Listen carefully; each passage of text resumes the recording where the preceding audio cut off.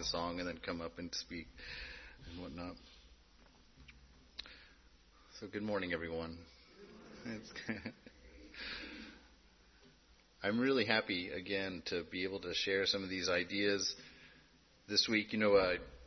Sometimes it's almost a month between coming up with a name for a topic and then actually giving the lecture, and I'm not quite sure where I was at when I came up with this one of yachts and rowboats. So I wasn't real sure what to do with it this week, but I think Ma has come in and saved me and put some interesting ideas together. It's going to go a little bit all over the place this morning. It might have a form. If it does, it's accidental. I'm just going to more or less share a lot of ideas that have come my way this week that has made it a very interesting time. But before I start, I want to go with our tradition, or my tradition, I guess, if I want to use a my, to talk about what's important first, to set our minds in that space first. And I always go to Thakur for that, to start, when he said that in your spiritual life, the most important thing was that sincerity and that earnestness, which we mention again and again every time I get a chance, to keep ourselves in that space, to be sincere and to be earnest when it comes to our spiritual life, and actually in everything that we do, that the heart and the head are connected and in unison. And the second one comes from our beloved Jesus, when he was asked what the most important thing in spiritual life was, or in life. He didn't limit it to spiritual life, and he said to love God with all of your heart, soul, mind, and strength, and to love each other and to love your neighbor as you love yourself, which Vedanta very joyfully brings those two things together for me. And then the third thing goes back to Thakur, to Ramakrishna, when he was sitting on the banks of the Ganges doing his spiritual practice one day and thinking about the nature of reality. And he was doing away with the pairs of opposites and to find that stillness, that peace that never changes. And he was throwing out, Mother, here's your good and here's your bad. Take them both and just give me pure love for you. And he came to the pair of opposites, the truth and untruth, and he started to go through the action of throwing it out and realized that Mother stopped him. He couldn't throw out truth. That truth is fundamental to our quest for the divine, to our knowing who we are, what we are, and what this world is about. So with those three things, our sincerity and earnestness in tow, our love for God and one another in the forefront of our mind, and with truth as our pole star, we start. We begin. And I always go to my friend Hafiz, because he pulled me in initially back to spiritual life when I didn't think I had a use for it. And this one's a little bit longer than usual, so if I have to apologize for that, I do. Hafiz named this one, Join Me in the Pure Atmosphere. I slip in and out of the sea at night with this amazed soul I have. I am like a magnificent, magic ocean turtle who sometimes sets aside his vast wings of blue effulgence when I crawl upon your shores to leave my divine seed of verse. Let me remain cryptic tonight, all the way till dawn as I orbit God in this holy, ecstatic mood. Grab hold of the corners of my luminous, tender shell, and I will whirl for you. For I am covered with eminent crystals that I have gathered from the infinite depths of love.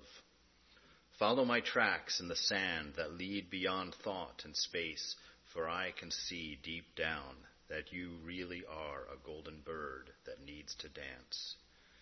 With your spirit enraptured and descending on the currents of light, on the currents of his breath, join me with your hands, your wings, your hooves, or your fins, in my sublime applause. Join me in the pure atmosphere of gratitude for life. I slip in and out of the moon each night with gracious ease with this brilliant heart I have.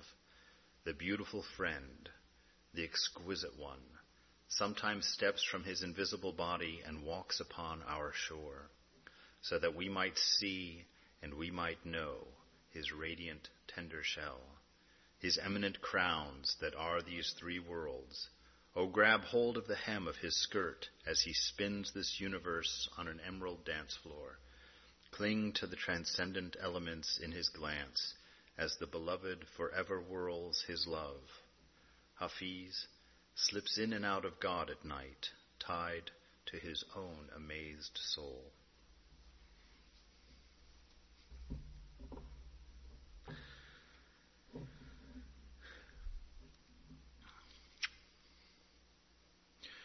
So, of yachts and rowboats,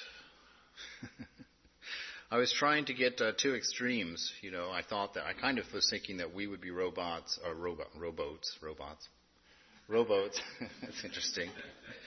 That we would be rowboats, and that Thakur and Jesus and Buddha and those would be, the yachts, the big boats.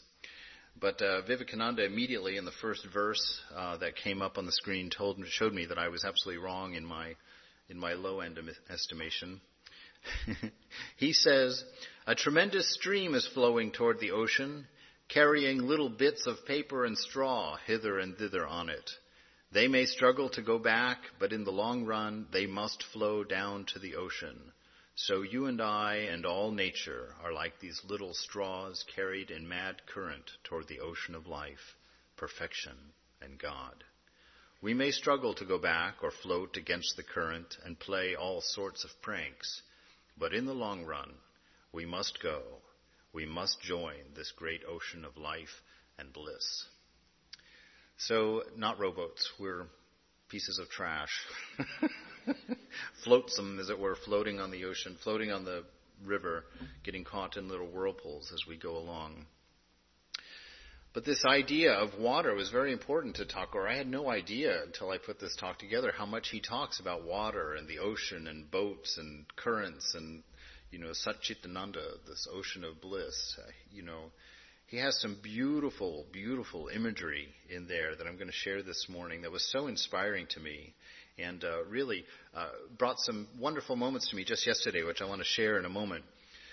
But I want to set the scene. So we've got ourselves floating on this, kind of helpless, as it were, sort of discarded, confused, meaningless pieces of paper and straw and whatnot, just kind of being carried along in the eddies of a stream or a river, not really too aware of what's going on. We're just kind of going to bed and waking up and dealing with what comes and, trying to keep everything happy, keep everything smooth. But really the overall picture we're only guessing at. The stream's really big and we don't have much of an idea where it is. There's a couple of songs that the master sings and some of his company. Vaishnav Charan sang a song and one of the verses said, "Govinda says, 'Behold, my days are passing by in vain. In the world's deep and shoreless sea, oh, let me not be drowned.'"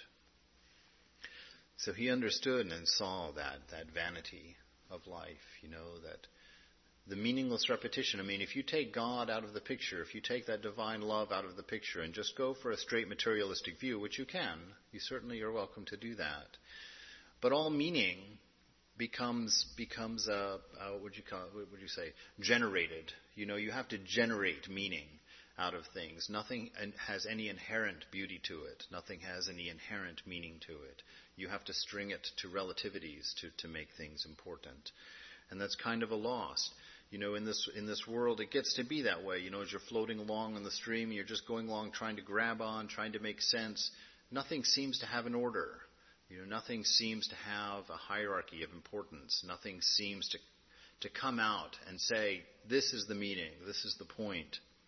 And it's easy to get caught in that and to get lost in that.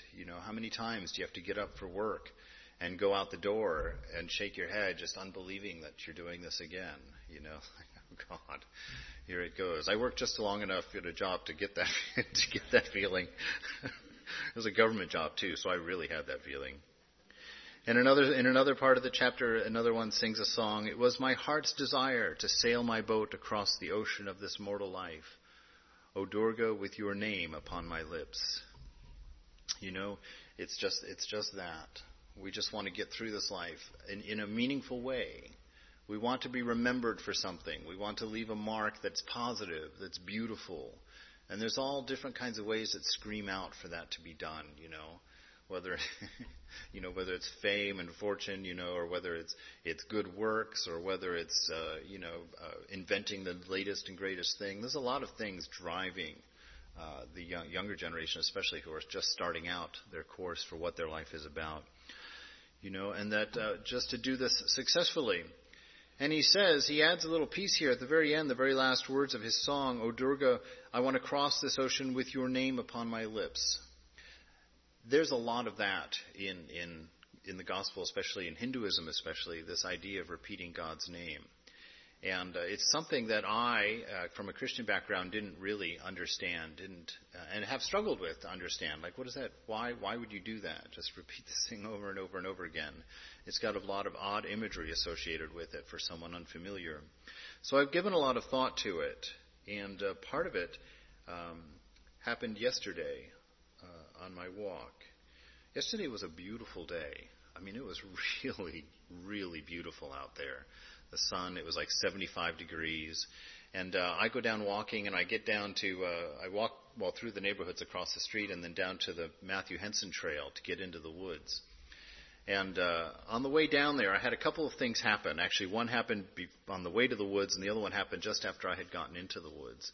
And because I was thinking about these things, I feel like Mother really showed me some really important things. One of them was walking down the street as I was crossing over. There was a woman, a mom, and her college-aged son. And I was walking close enough that I got a little snippet of life as it happened. The son was asking the mother for money to pay for his apartment for the summer. And the mother was saying, what are you coming to Mom and Dad to pay for everything for? That's not the way it should be done. He says, oh, well, you and Dad offered. And she says, yeah, well, that's when we thought you had no money, but you have all this money saved. And he says, well, that was for an emergency in case I didn't have a job. And she said, well, you spend that before you come and ask for more. Like that. And I walked by and I remembered, it took me back to I probably everybody in this room has had that conversation with their parents if you went to college or even if you didn't go to college but had to pay rent or something some month. And as I walked by and I heard that play, I smiled to myself and thought, how many times in the revolutions of this world has that conversation happened? But then it began to take on a little bit of a darker turn for me, because I started to feel like this sense of unimportance, like things are just spinning, just going round. That man, that boy is having that moment right now that I've already had, that the next person will have. It's the same moment, the same experience, the same drudgery, as it were, kind of took my mind, and I started thinking, where in all of this is meaning for me? Where every day you get up, you mess the bed up, you get up, you have breakfast, you go through the exact same routine at night, you get back in the bed. I mean, it's like, how many times do we do the same things over and over and over and over again in this life? And where is the meaning in that? And I was walking along and I was getting kind of depressed in that kind of thinking. I was getting a little bit down, even though it was so beautiful out there, but that's what grabbed my attention, was this idea of having God's name on your lips, that thought of the divine, not as the third party experience, but as the experience, to be present, to stop, to let the future, let the past fall away out of thought, let the future fall away out of thought, and let the moment that is just be what it was. And I found that as I walked and just experienced how beautiful it was outside, just being that sense of life, that sense of newness, that sense of sun, that sense of like anything could happen at any minute, and just that sense of communion that happens when you remember God, when you remember that divinity, when you remember pure love, that is being masked by all of the changing facade. And how beautiful that was to come into that moment. And it was in that spirit that I walked into the woods and was almost overwhelmed. I don't know, all the leaves are new this time of year. I've been in California for 30 years, so you forgive some of my naivete here, but the leaves don't fall off the trees there, so you don't get new leaves. And there's a big difference. I walked into those woods and all these brand new leaves, they were perfect. I mean, they hadn't been battered by the wind yet. They haven't lost their shape. They haven't aged. I mean, they're just a beautiful lime green, and the sun shining through them, all the different hues of green, and the breeze. I mean, it was just exquisite, especially having been put into this mood already of, walking in the presence of the divine and being mindful of God and love. And it was so gorgeous. And I came upon this park bench on the left, and there was an old man sitting there. He had big giant headphones on. They were the kind that are real popular right now with the big B on them. So he was sitting there, and he had a giant newspaper folded out in front of him, reading the newspaper. So here it was funny because the contrast was so real of what was happening for the two of us, that I felt like I was present, and it was beautiful in this day, and the birds and the trees and these perfect leaves and the sun coming through and the breeze. And then this man who was shutting all of that out, shutting it all out, listening to his music on his headphones and reading the newspaper, which, if that's a positive thing, it's usually only positive for about 1 in 10 articles that you might be reading. And I thought, my God, there I am. There's why I struggle with moods, and why I struggle with happiness and with meaning, and why I struggle with just being caught up in the world. Because here I am in the presence of the divine, always. Here we are this morning in the presence of the divine, the God that is love incarnate, the very purpose of your life emanating, making your heart beat, making your lungs move, sitting there just waiting for you to pay attention for a moment so it can bust out in a smile, a sense of contentment in that moment. And what have I done? I've surrounded myself. I've completely barricaded the new leaves and the trees and the breeze with a giant newspaper of things that, I think are important, that have to be dealt with, that are going on in the world. And I've shut out the birds and, the rustle of the leaves and the breeze and the brook with giant headphones, listening to things of desire, the things that I want and the things that give me physical pleasure. And I thought, there it is. There it is. There's the problem laid out right there for me. That I get caught up. I get lost. I keep being distracted. Mother's name's not on my lips. I'm not recognizing her. I'm not seeing her. I'm seeing newspapers and things of the senses. There was a thing that Sri Nisargadatta wrote about in this moment. But first I'm going to summarize the whole talk. I promised you it would be everywhere, so now we're starting, because all of that was an aside. The summary for this talk was given by Thakur. We're going to come back to that moment of being in the present in just a second. But Thakur kind of lays out the whole flow of kind of this whole idea of the boat and life and floating on the river and being in the present. So he lays it out. This is my summary. So we're going to start with the summary and end with the summary. Thakur is talking now. He's sitting there with M in a room full of devotees. And he's talking about God. And he says, still another day, she, meaning God, showed me an ocean, taking the form of a salt doll, literally a doll made out of salt. And I was going to go and measure how deep the ocean is. While doing this, though, through the grace of the Guru, I was turned to stone. Okay, so he didn't get lost. He turned to stone. He goes down. He says, and then I saw a ship, and at once I got into it. The helmsman was the Guru, the teacher. I hope you pray every day to Chidbrahmananda, who is the Guru. Do you? So I wanted to stop there for a second, because that's the first point. When you see a ship, you get in. Even if you're measuring the depth, if you're trying to figure out the point of life, if you're trying to figure out the meaning, how deep is this? What is the philosophy of this life? What is behind it? What point of it? God is your ship. And at the helm is the teacher, the Guru, that kind of gives you that direction. So he goes and he gets in the boat. And the first thing he says after he's gotten in the boat that has this Guru, the Guru is the helmsman, he turns to the devotees, he turns to you right now, and he says, I hope that you pray every day to God, to Satchitananda, who is the Guru. Do you? Do you? Have you prayed yet today? If you haven't, do it real quick while we're talking. Touch that divinity. When you wake up in the morning, touch that divinity first thing. Pray. Set up that interaction for the day. And stay in that interaction, because that interaction will give everything that happens to you a delightful sense of meaning in the day. And a delightful sense of detachment, because you'll have to back off and wonder, what did it mean? What were you trying to show me? What are you trying to teach me? There's this interaction, and it bodes back to Swamiji's words when he says, stop seeking God, quit it. See God. God is self-effulgent. God is apparent. You don't have to look for him or her. You don't have to go out anywhere to find it. Start seeing it. Look around the room.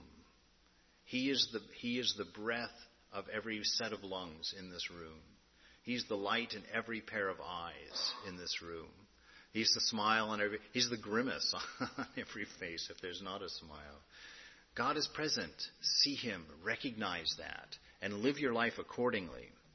Pray to the Guru every day. M, fortunately, said, yes, sir, I did. And the Master says, the Guru is the helmsman, the teacher is the helmsman in our boat. I saw that I and you were two different things. Again, I jumped into the ocean, and I was changed into a fish. I found myself swimming joyfully in the ocean of Satchitananda. These are all very deep mysteries. What can you understand through reasoning? You will realize everything when God himself teaches you. Then you will not lack any knowledge. See, that's the magic thing. That's the magic part there. If you jump, after you've got the boat, after you've got your orientation right, after you've got your guru, your teacher established, after you've got that consciousness of God, of the divinity that's in you and around you and filling everything about you, then you become a fish. And you can jump into that ocean, you can jump into this life, and you can swim freely in what is the ocean of Satchitananda. It's not an imaginary place. It's not an imaginary thing that Thakur talked about. It's not even a high thing that you have to get to a certain point of realization to experience. You are, at this very moment, swimming in the ocean of Satchitananda. The difference is, you're not a fish yet. You're not swimming joyfully. You're still pushing against currents and still insisting on pleasures according to your own rules, according to the body, according to the mind, according to smallness.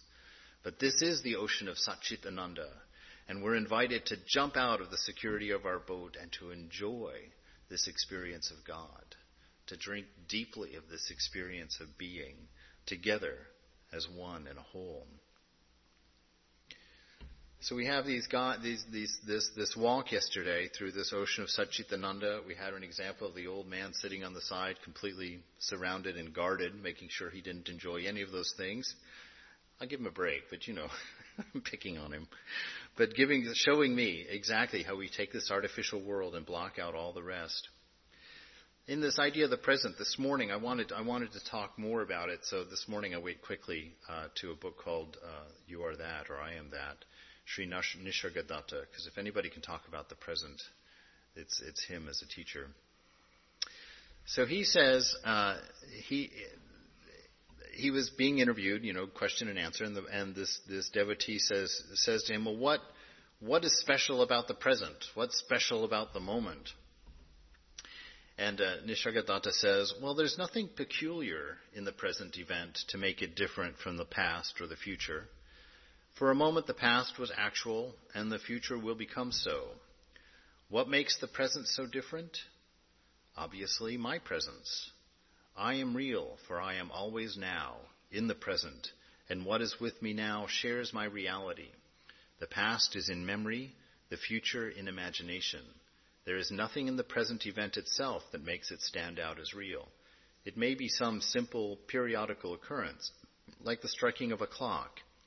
In spite of our knowing that the successive strokes are identical, the present stroke is quite different from the previous one, and quite different from the next, as remembered or expected. A thing focused in the now is with me, for I am ever present. It is my own reality that I am part to the present event. So it's not a circumstance that makes this moment precious and beautiful. It's you, the light of your presence. And what is that light? We all know instinctively that light is the divine. Thakur, Jesus, Buddha, they've all said that a million times. That it's that divinity in you that is reflected off of the current moment that makes it special, that makes it infinitely more priceless than the past, the big pile of moments that have already happened, and infinitely more important than the treasure of imaginations for the future. This divinity in you is what makes this moment special, and this moment beautiful, and this moment priceless. Take hold of that, bathe in that, jump into that as a fish, and swim happily and joyfully in the ocean of Satchitananda. And when Thakur says, these are all deep mysteries, what can you understand through reasoning? You will realize everything when God himself teaches you. That's when God himself can teach you. When you're sitting right here and you're aware that you are in this ocean of Satchitananda, consciousness, intelligence, love, absolute, that you're swimming in God, inundated with God. As soon as you begin to realize or to remember that, to put that in the forefront of your mind, then you can hear him. Then you can hear him. And he will teach you himself. He will teach you himself. Everything that happens to you in the day becomes an interaction with you and God. An interaction between you and the beloved, this amazing experience that Hafiz had, where every night he dances with the divine, with the beloved. You would never have to wonder, is there a God? You never have to go and prove the existence of God when you live your life in the awareness of God, in the presence of God. No need for definitions. No need to tell anybody what it is. No need to define it or to make it true or untrue. It is the very beauty and essence of living. Carry that with you as your very own, and your life becomes this jeweled turtle, this dance of the divine, gathering the gems of love from the depths of the sea of Satchitananda. So as we go along in this ocean, we've basically got our choice now of 3 boats. We've seen one is just life itself. Jump in the boat, set God as your guru, and then you're free to jump out of the boat into the ocean. But there's 3 different types of boats that I found while doing word searches. The first one is that you are your own ship. In Raja Yoga, Swami Vivekananda says, this body is the boat which will carry us to the other shore of the ocean of life. It must be taken care of. Unhealthy persons cannot be yogis. Mental laziness makes us lose all lively interest in the subject, without which there will be neither the will nor the energy to practice. Doubts will arise in the mind about the truth of the science, however strong one's intellectual conviction may be, until certain peculiar psychic experiences come. These glimpses strengthen the mind and make the student persevere. Some days or weeks when you are practicing, the mind will be calm and easily concentrated, and you will find yourself progressing fast. So you'll have beautiful days when you're free to walk without a care in the world. Those days will come, but then there'll be days too where you're stuck behind the newspaper, And you will find yourself progressing fast, and all of a sudden the progress will stop one day. You'll find yourself, as it were, stranded. Persevere. All progress proceeds by such a rise and such a fall. All right? So this body is one of your boats for crossing this world. So that's why you've got to take care of it. Keep it trim, keep it healthy, be respectful of it. Don't think that it's more than just a boat. Don't start identifying yourself with it. Just understand that you are a passenger of it. You're using its eyes, you're using its ears, you're using its sense of touch and smell as you make it through this world, as an interface, as it were, to experience God, to experience the divine in this play for whatever reason. So take care of it. and sharpen it. I highlighted this line here where it says mental laziness makes us lose all lively interest in the subject, pretty much any subject. And I find for myself, this is where I'm going to come out and make a confession. One of the biggest mind-nulling influences in my life right now is the internet. There's nothing more serving for mental laziness than the internet, because you can sit there and occupy your mind on drivel for hours at a time. Hours. Funny kitty videos, touching news stories about, little children being helped by, generous old men and whatnot. Just there's so much there. And you can sit there and you cannot apply yourself to anything. Not pick up a book and actually study something, not sit and actually concentrate the mind, but just let the mind kind of literally flip-flop from, one thing to the next, one image to the next, one sound to the next, whatever, as long as you want.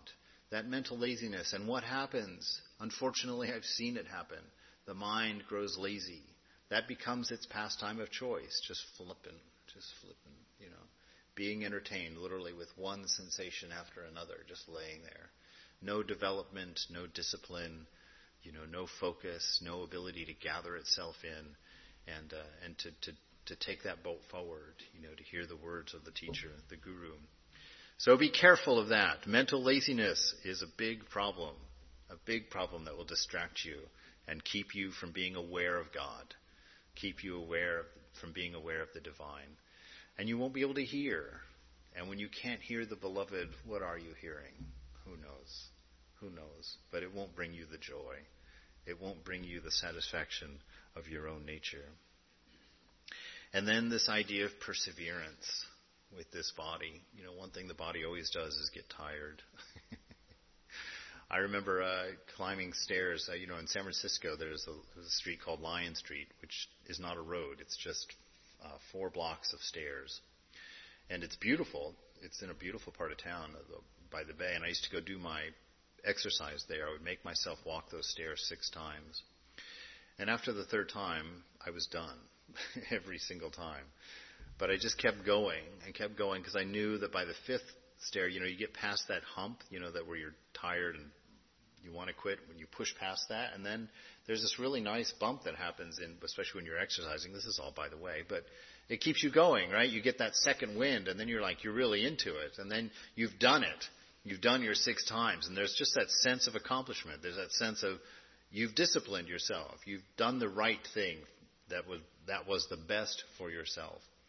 And so Swamiji is also saying that for us now. It's like in your spiritual practice, there'll be great days. There'll be days when the sun is shining and the leaves are new and the breeze is beautiful and the smell of the spring flowers is intoxicating.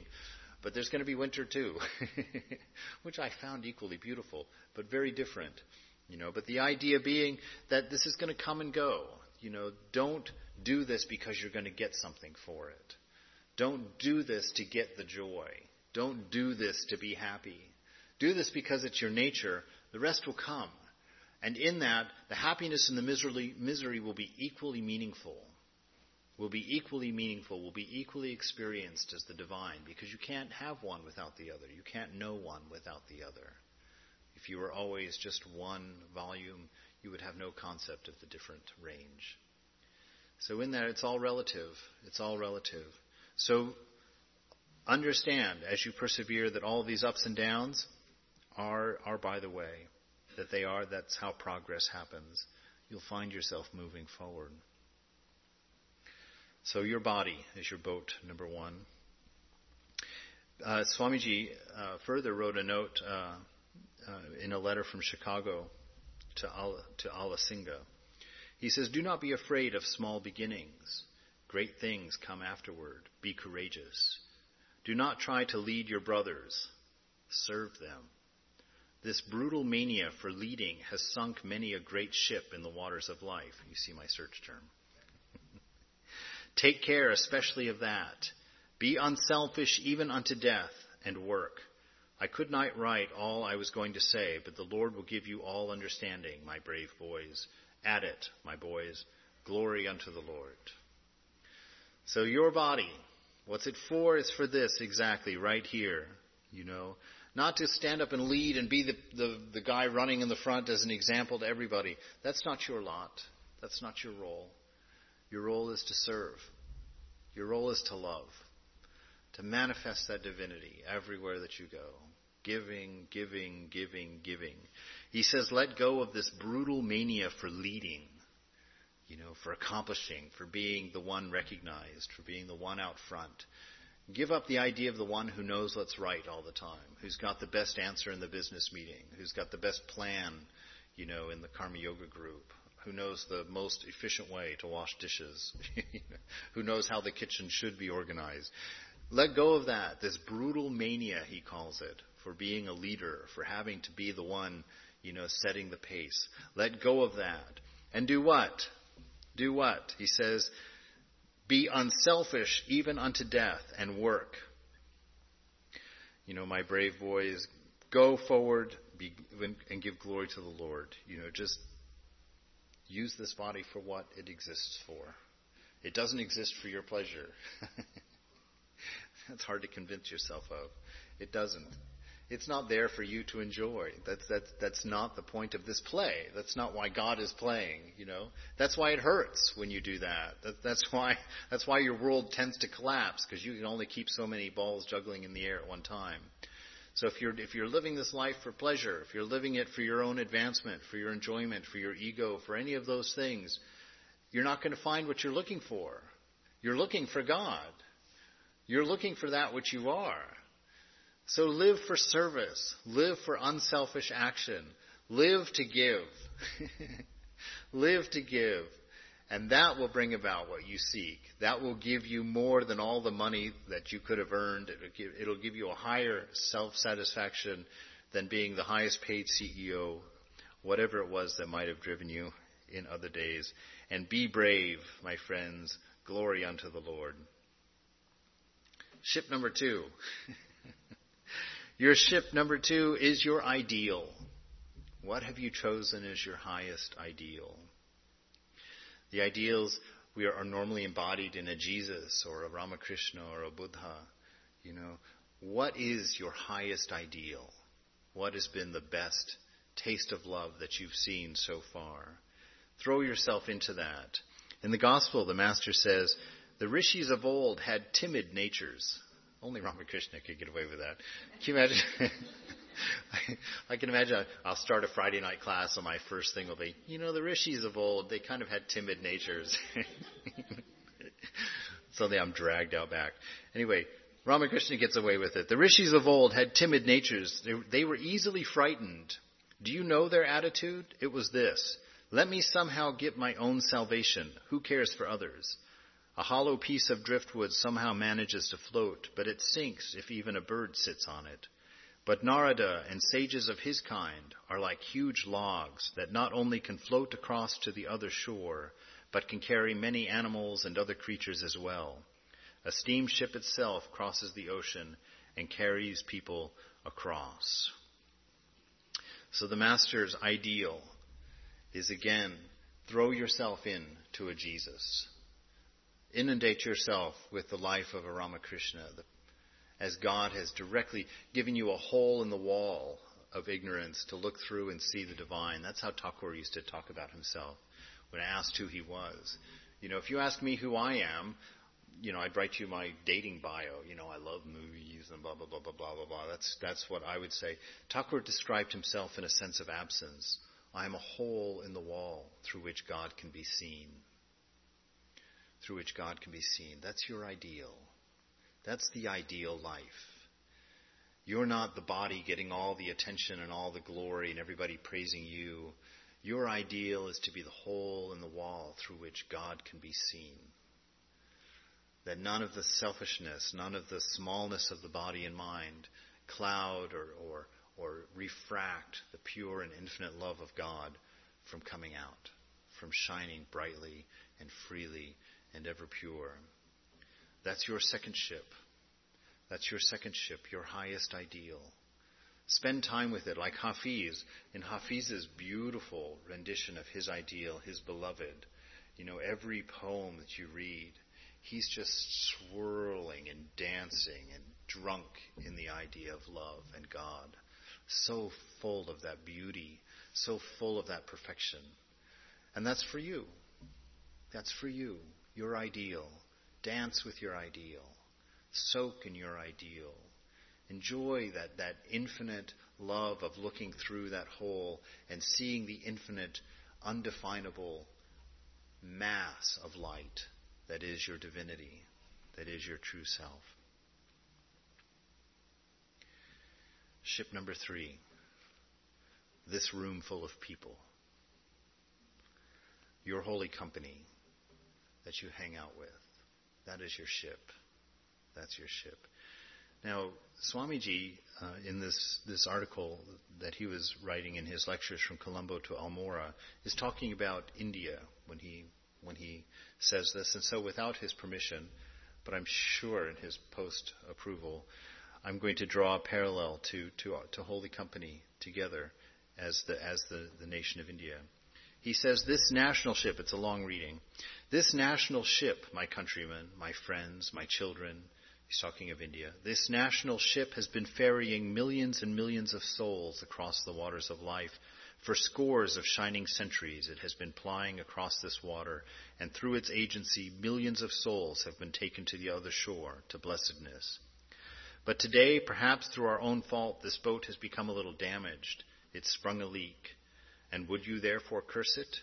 Is it fit that you stand up and pronounce malediction upon it, that one has done more work than any other thing in the world?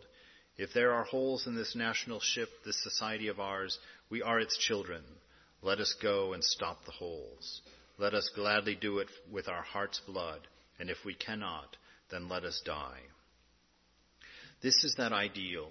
You know, we are a group of people who want to see the divine, who are struggling to see love in everything that we look at, to see the bliss of God in our hearts and in the world around us. And we are a ship to each other. We are the strength to each other. We've got faults. We've got shortcomings. But Swamiji says there is no curse for that. There is no curse for that. You know, there is only love for that. He says, all blessings upon you. I have come to you, my children, to tell you of my plans. If you hear them, I am ready to work with you. But if you will not listen to them and even kick me out of India, I will come back and I will tell you that you are all sinking. I am come now to sit in your midst, and if we are to sink, let us sink together. But never let curses rise to our lips. Never let curses rise to our lips.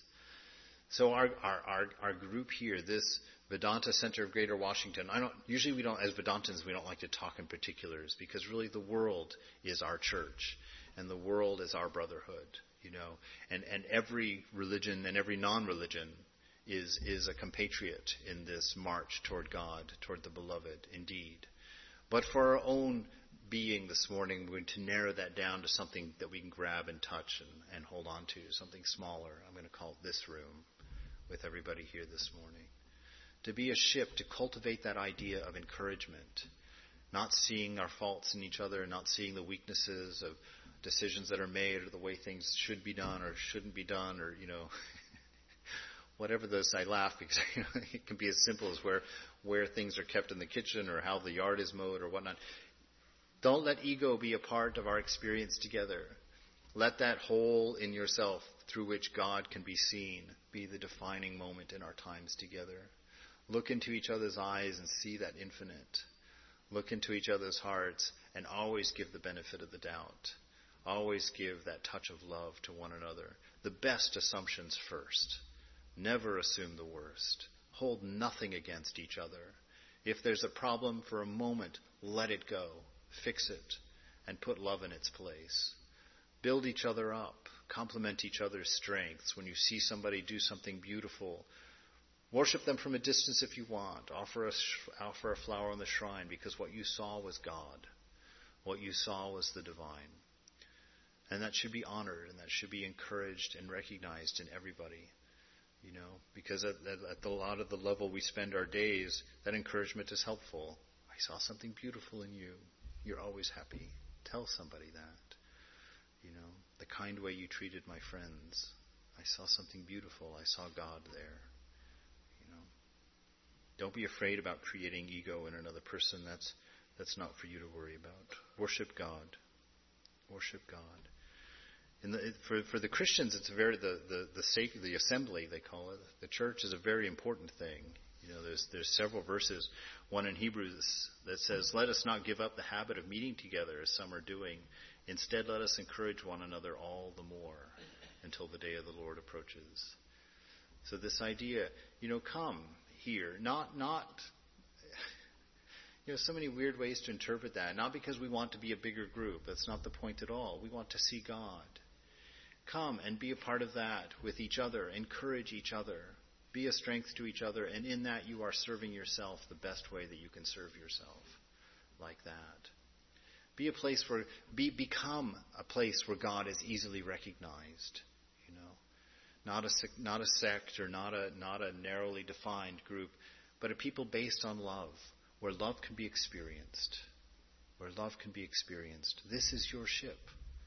This is your ship to sail this ocean with, from which you will jump out and swim in the ocean of Chidbrahmananda.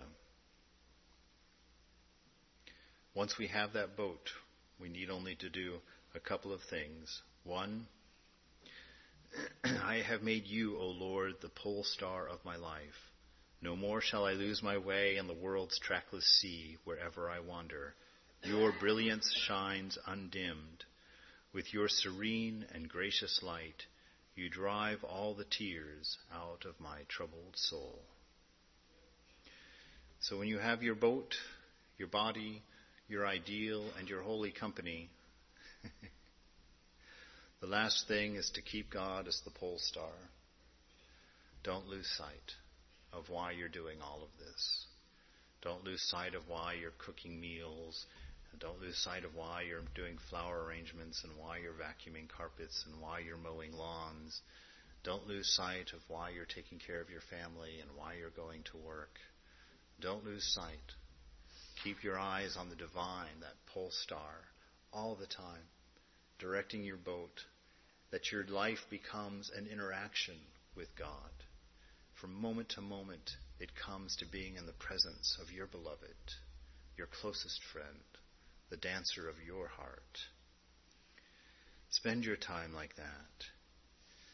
And again, Swamiji, I'm going to close with the same verse that we opened with. In Jnana Yoga, a tremendous stream is flowing to the ocean, carrying little bits of paper and straw hither and thither on it. They may struggle to go back, but in the long run, they must flow down to the ocean. So, you and I and all nature are like these little straws carried in mad currents toward that ocean of life. Perfection, God. We may struggle to go back or float against the current or play all sorts of pranks, but in the long run, we must go. We must join this great ocean of life and bliss. It is inevitable. It's your choice, though, And we're all going to get there. That's one of the most beautiful messages of the Scriptures, is that God has created us for that union, for that experience. It is the point of this play, for Him to dance, and for Him to play and to sport. And that can take as long as you want. If you keep your eyes narrow down to just being a piece of straw, it becomes all about the eddies and the currents and the tossings and the getting stuck and the getting broken free. And it becomes about all those little things that are very angst-producing. But if you keep the divine as your pole star, if you keep the big view in mind, that this is the play of your beloved, that your salvation, to borrow a word, is imminent, is perhaps moments away, but always coming, always promised, then it just becomes a ride. It just becomes a ride through the divine, full and pregnant with meaning and love and encouragement, full of all the beautiful gems that are found in the ocean of love. I'm going to close with a poem from Hafiz again. where he talks about this. I follow barefoot. I long for you so much. I follow barefoot your frozen tracks that are high in the mountains, that I know are years old. I long for you so much that I have begun to travel where I have never been before. Hafiz, there is no one in this world who is not looking for God. Everyone is trudging along with as much dignity, with as much courage, and with as much grace as they possibly can. That's our worldview. That's how we see God in everyone, with that assumption of respect, that assumption of dignity, and that assumption of grace that brings us together, that will help us find that divinity within. Let's just take a few minutes of silence.